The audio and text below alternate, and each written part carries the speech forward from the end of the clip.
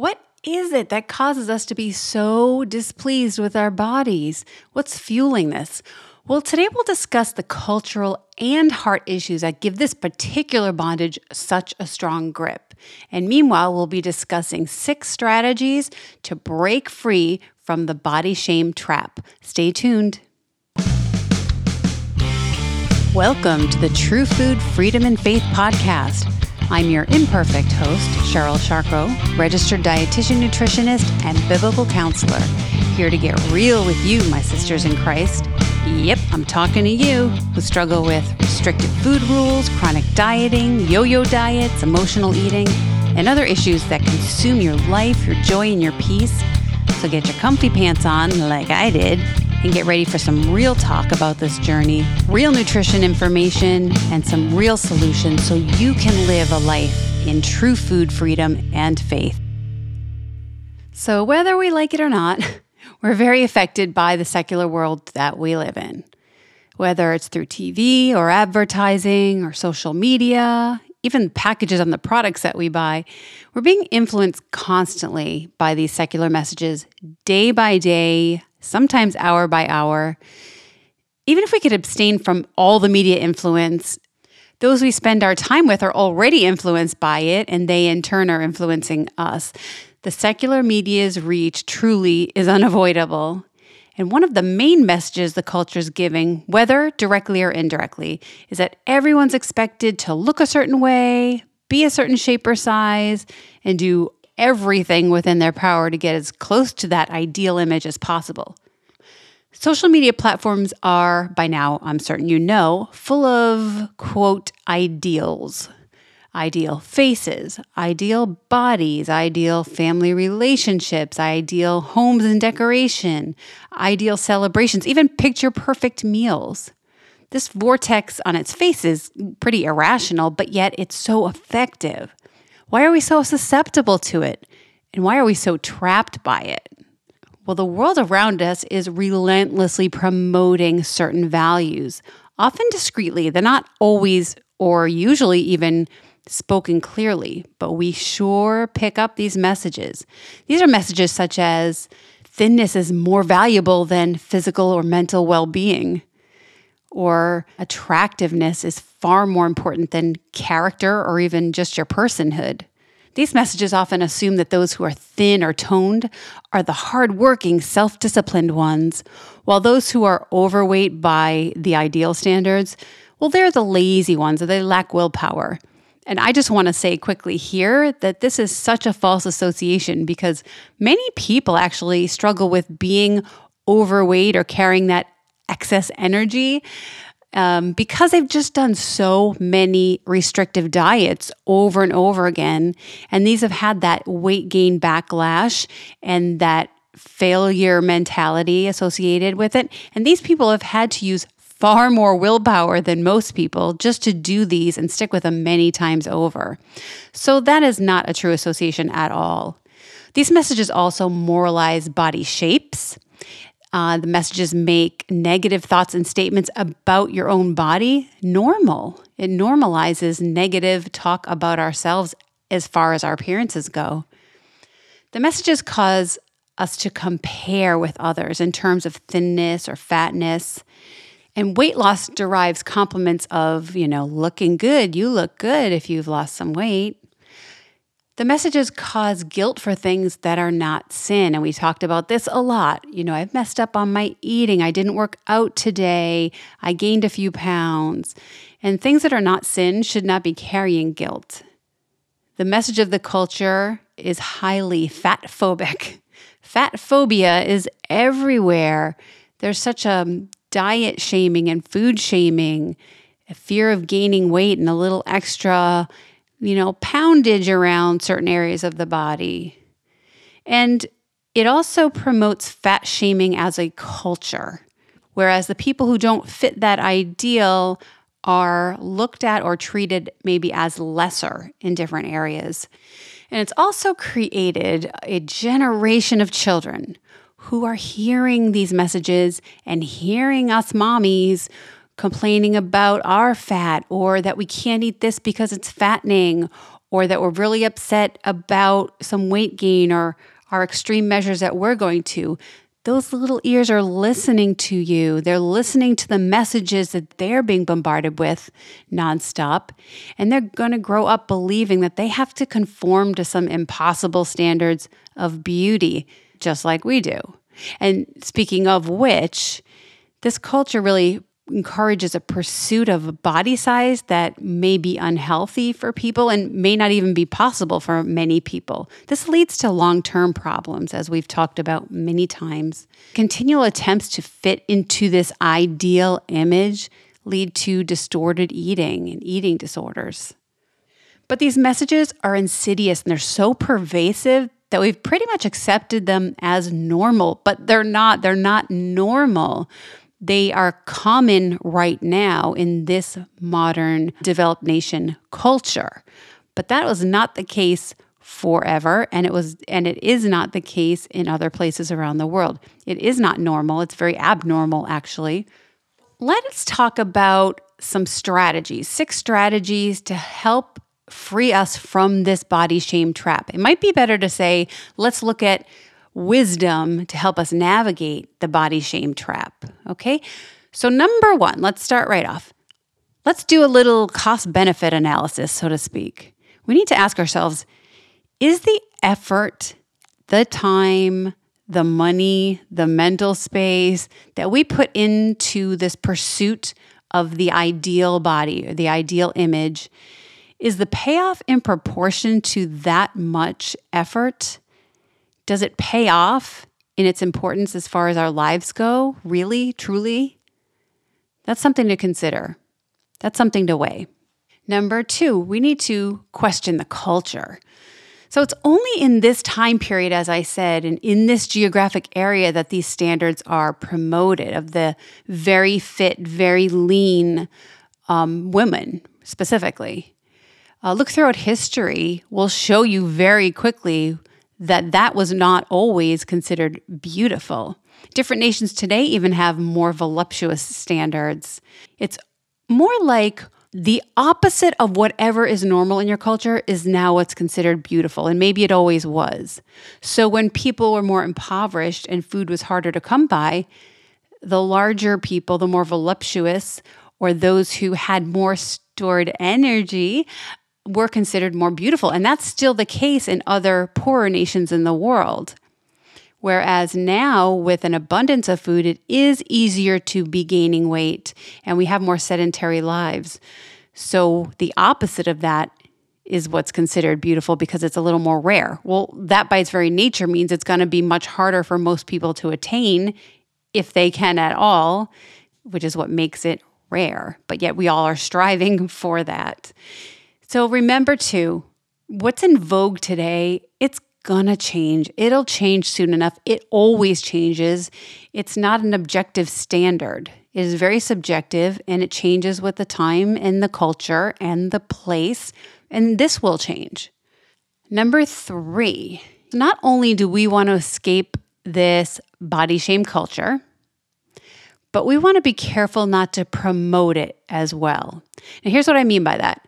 We all create and perpetuate this body shame culture together. And I know you're thinking, I would never do that. But when we see these ideal images portrayed everywhere we look, and we individually accept it as the norm and almost the challenge to achieve or the goal, we begin to pursue these things. And in doing so, we unintentionally promote them and empower them to others by following along. And on it goes. So we want to be careful not only to deal with our own lives in this area and our own hearts, but to be careful that we are not giving weight to these worldly, ideal, superficial standards. Number 4, here's where we're going to start to do the deep heart work within ourselves, prayerfully. I want you to think, what will change in your heart, in your mind, in your body, in your well-being, in your happiness, in your joy, in your health and finances, if you were to finally achieve the look, the golden ring, the holy grail that you've been trying to achieve or that you want? Is it going to make you different? Is it going to make everything in your life good and happy and better? Will you never have a problem? Will you not have a health issue? Will your relationships be all better? Are you going to have peace, joy, rest, those things that come only through Christ? Well, no, of course not. Wherever you go, there you are. And as someone who's been thin, who's been heavy, who's been wealthier, who's been poorer, I can tell you I was still me in all of those situations. And even though there's that rush, that moment of achievement, it fades and you're stuck with you. And even though that might not be the discontent anymore, the discontent's coming from the heart, and it'll find something else to settle on, something else that you need to achieve or need to have or need to be, because it's a heart issue. And to help you understand whether or not your life is going to change in the deep heart things, if you get the look, the ideal body, the ideal image, well, just ask yourself, have other experiences and achievements in your life done that? Have you gotten lasting peace and joy and happiness by your last achievements that you thought would bring that? Something to ask ourselves, right? Okay, number 5, and this one's going to take a little longer to flesh out. This one's got more meat to it. And again, we're dealing with some of the deeper heart issues now. So number 5 is recognize that this body shame, fat shame culture, it cannot have such a strong hold on us without it speaking to something in our own hearts.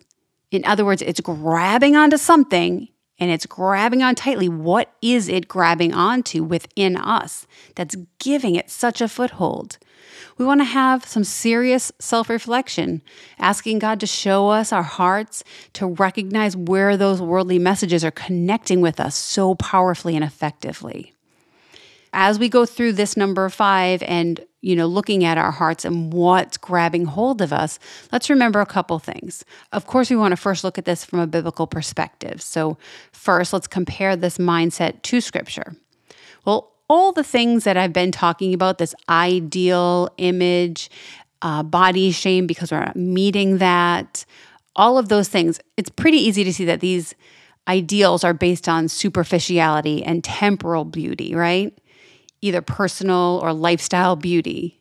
And so what does Scripture say? Well, Proverbs 31 tells us that charm is deceitful and beauty is vain, but a woman who fears the Lord is to be praised. It's a standing of the heart before God. That is what God determines as beauty, not the external. Beauty, as God defines it, and therefore as we need to see it, is nothing external at all. Those things are temporal. Those things fade very quickly, as we said. They change. Think of fashions from the past. We certainly don't find them as attractive now. And in the future, we won't find these standards attractive. But God's definition of beauty, that never changes. It never fades. It's objective truth. And we need to remember and align our understanding and our description and identification of beauty with God's. Also, all of this that we've been talking about, it's a very worldly focus, and we're not to be like the world. If we want to attain the standards of the world and we want to be like them, what are we doing? We're loving the world. And the second thing is that before looking at what fuels this fire, it's important that we all keep this in mind as well. Jesus loves sinners and came to save sinners. God loves us, and He counts all Christians as righteous because Jesus died for sinners and paid the full penalty for their sin. Therefore, for those who are in Christ, there is now no condemnation for those who have faith in Jesus for the forgiveness of their sins.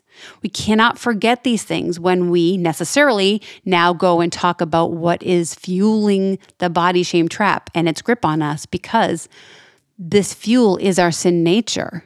But when we pull out those seeds of sin and look at them and we experience that conviction, which is good, we should not be understanding that as condemnation. There's no condemnation for Christians. We Christians are all in the process of sanctification or becoming more like Christ. And the key word here is process. We will never be perfected or fully free of sin until we're in heaven. We are going to talk about the different temptations that draw us into this body shame trap. We need to remember, though, that God is so good and kind to us that He's provided a way out of these temptations for His children. 1 Corinthians 10:13 says that no temptation has overtaken you. That's not common to man. God is faithful, and He will not let you be tempted beyond your ability. But with the temptation, He will also provide a way of escape that you may be able to endure it. So even in that, even after all He's done for us, He still has not left us alone. He's still helping us out of it. Okay, so now that we've looked at all that, let's actually talk about that fifth strategy, identifying that heart-world connection. So what is it in our own hearts that this worldly message, this worldly culture is gripping so tightly and entrapping us with? The first one is that we often are seeking the approval of others. Body shame is birthed out of seeking approval of men as a consuming goal, right? And when we want to keep up with the standards of others, it's really similar to the peer pressure that we had experienced as teenagers. It's all about seeking the approval of man. It may look a little different, but the root is still the same. We want others to approve of us and think well of us, not really focusing on what God wants. The second one, pride. Of course, pride, right? Likewise, in order for this body shame to be so deeply entrenched, it must feed off our pride. It has to. We have to look a certain way. We have to hold up in comparison to others. Whoops. People think pride means that we just feel so good about ourselves. We're really cocky. We're really self-confident. But that's actually not correct. Pride often presents itself as, what we would call insecurity, or sometimes you hear low self-esteem or feeling less than, I'm not as good, I don't measure up. But that is pride, because pride is really any form of self-focus and valuing my own opinion over God's word.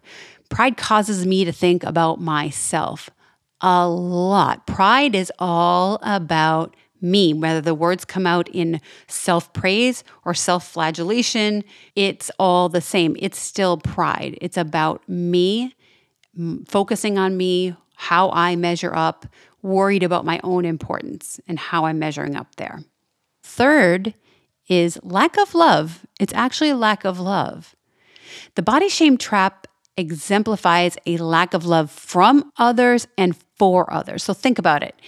If we're wanting to compare ourselves with others and kind of rate ourselves against others in order to feel good about ourselves, well, that's not loving others. We're trying to put ourselves above them. It's not love. We're not loving people when we're doing that.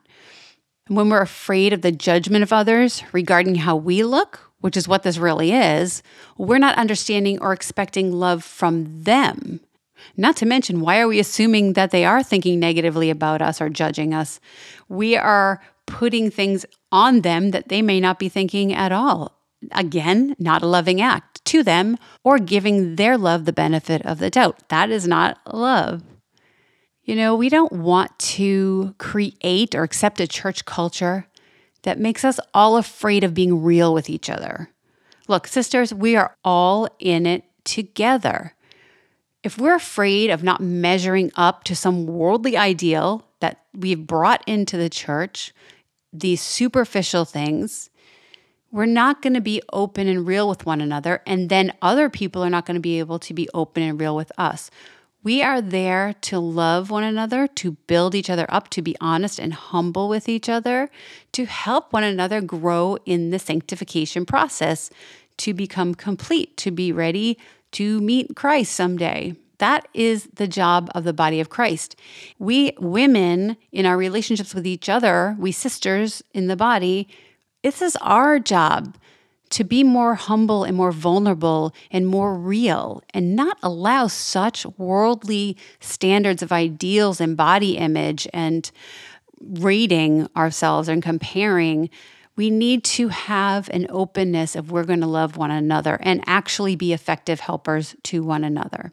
The fourth one is forgetting our identity. When body shame runs rampant in our lives, it's because we've bought into the world's idea of worth and value as human beings. We've taken what the world says makes us valuable and we've bought it hook, line, and sinker. So when we don't measure up to that, and I'm talking about body shame because that's the most specific thing for our focus here, but in any way that we don't measure up and therefore are ashamed of that, well, we've bought into the world's idea of value and worth. But we need to remember these three things specifically. We are image bearers of God. He created us in His image. Also, we were purchased by Christ's precious blood. It was a very costly purchase, the most costly purchase of all time. And we were purchased by Christ to be His bride. We are His. We are loved and we are protected and we are His. Third, we are also adopted as children of God and we're given an inheritance with Christ, which we certainly didn't earn. We never could earn. So we're image bearers of God, made in His image, purchased by Christ's precious blood as His bride, adopted as God's children, given an eternal inheritance with Christ forever and ever. Do we really need worldly standards to determine value of human beings, our worth as children of God?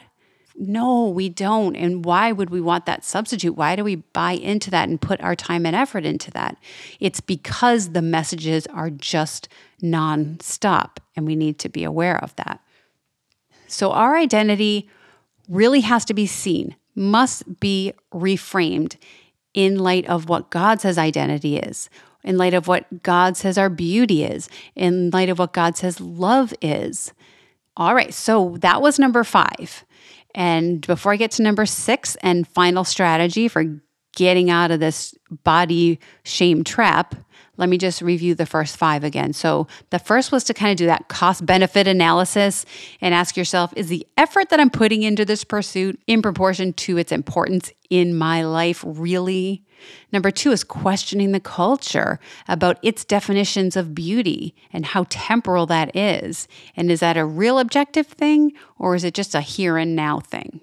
Number 3, we want to not only escape the body shame culture, but we want to be careful not to promote it by going along with it and unintentionally being part of this big machine. Number 4 is where we started those deep heart questions. If you achieve all that you're hoping to achieve in this body image or ideal image and persona, how does that change your heart? How does that really make your life better? Does it?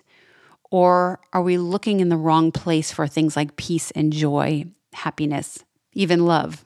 You know, you're not going to be more worthy of love if you look a certain way or have a certain image.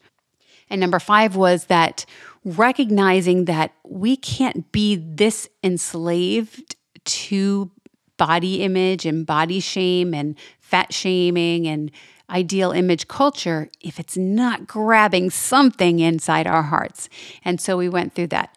The last strategy, number 6, is the most important by far, but it's also, if you've listened to this at all, it's not going to be the surprising one. Be thankful. Now, the ultimate reason that you and I struggle with body shame is that we're not thankful for the bodies that God has given us. The human body is really unfathomable. You know, when I was taking my anatomy and physiology courses, I was blown away every day reading about the intricacies of the human body. It's astounding. It's astounding on every level, and it just keeps getting deeper and deeper and more intricate and more fascinating and more unfathomable and more amazing.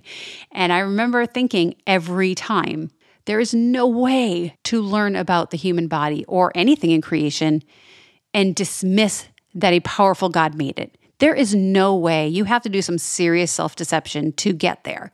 It is fascinating. There is no other explanation for it. There's nothing else like the human body.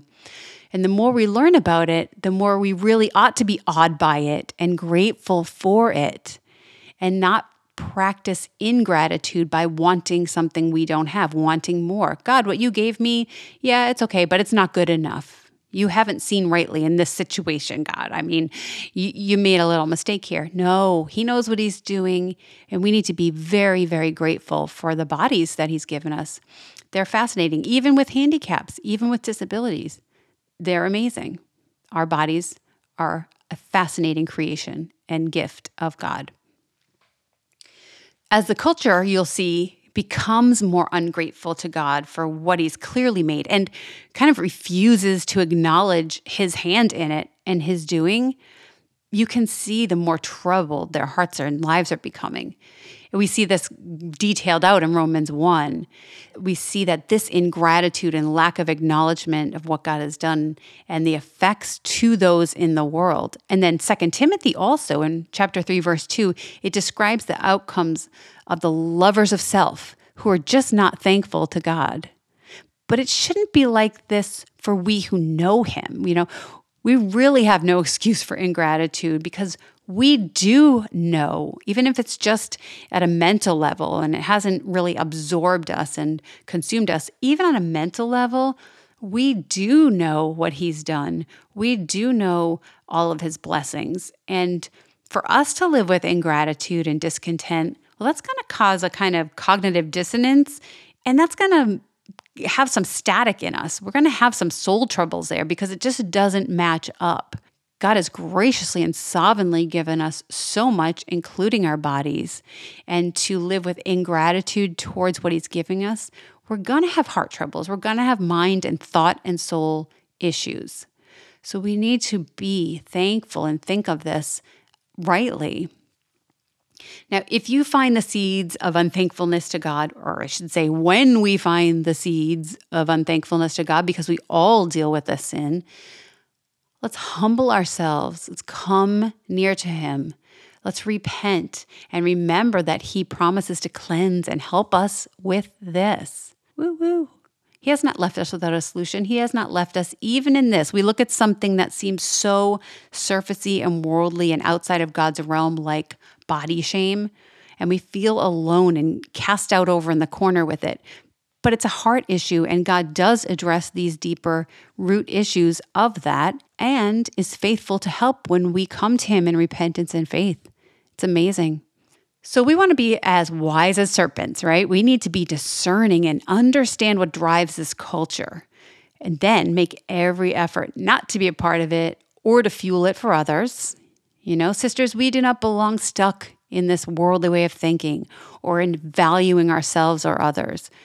We don't live to glorify ourselves, but to glorify God alone. In fact, when we're imperfect, this is the best part. When we're imperfect and he works through us and does good through us, he gets all the glory for it, for all the good things that happen to and through us, because clearly we could not have done that.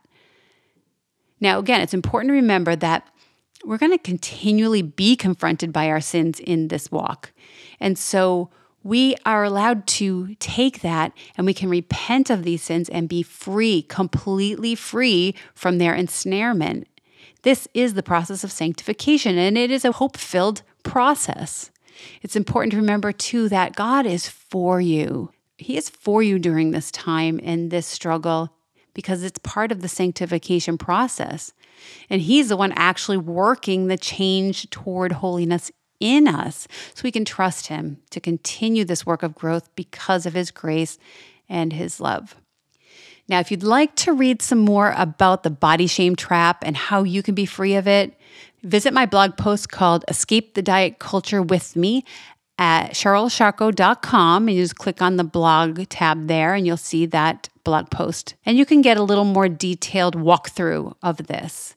And until next time, let's all remember 1 Corinthians 10:31. So whether you eat or drink or whatever you do all to the glory of God. Amen. See you soon, my sisters.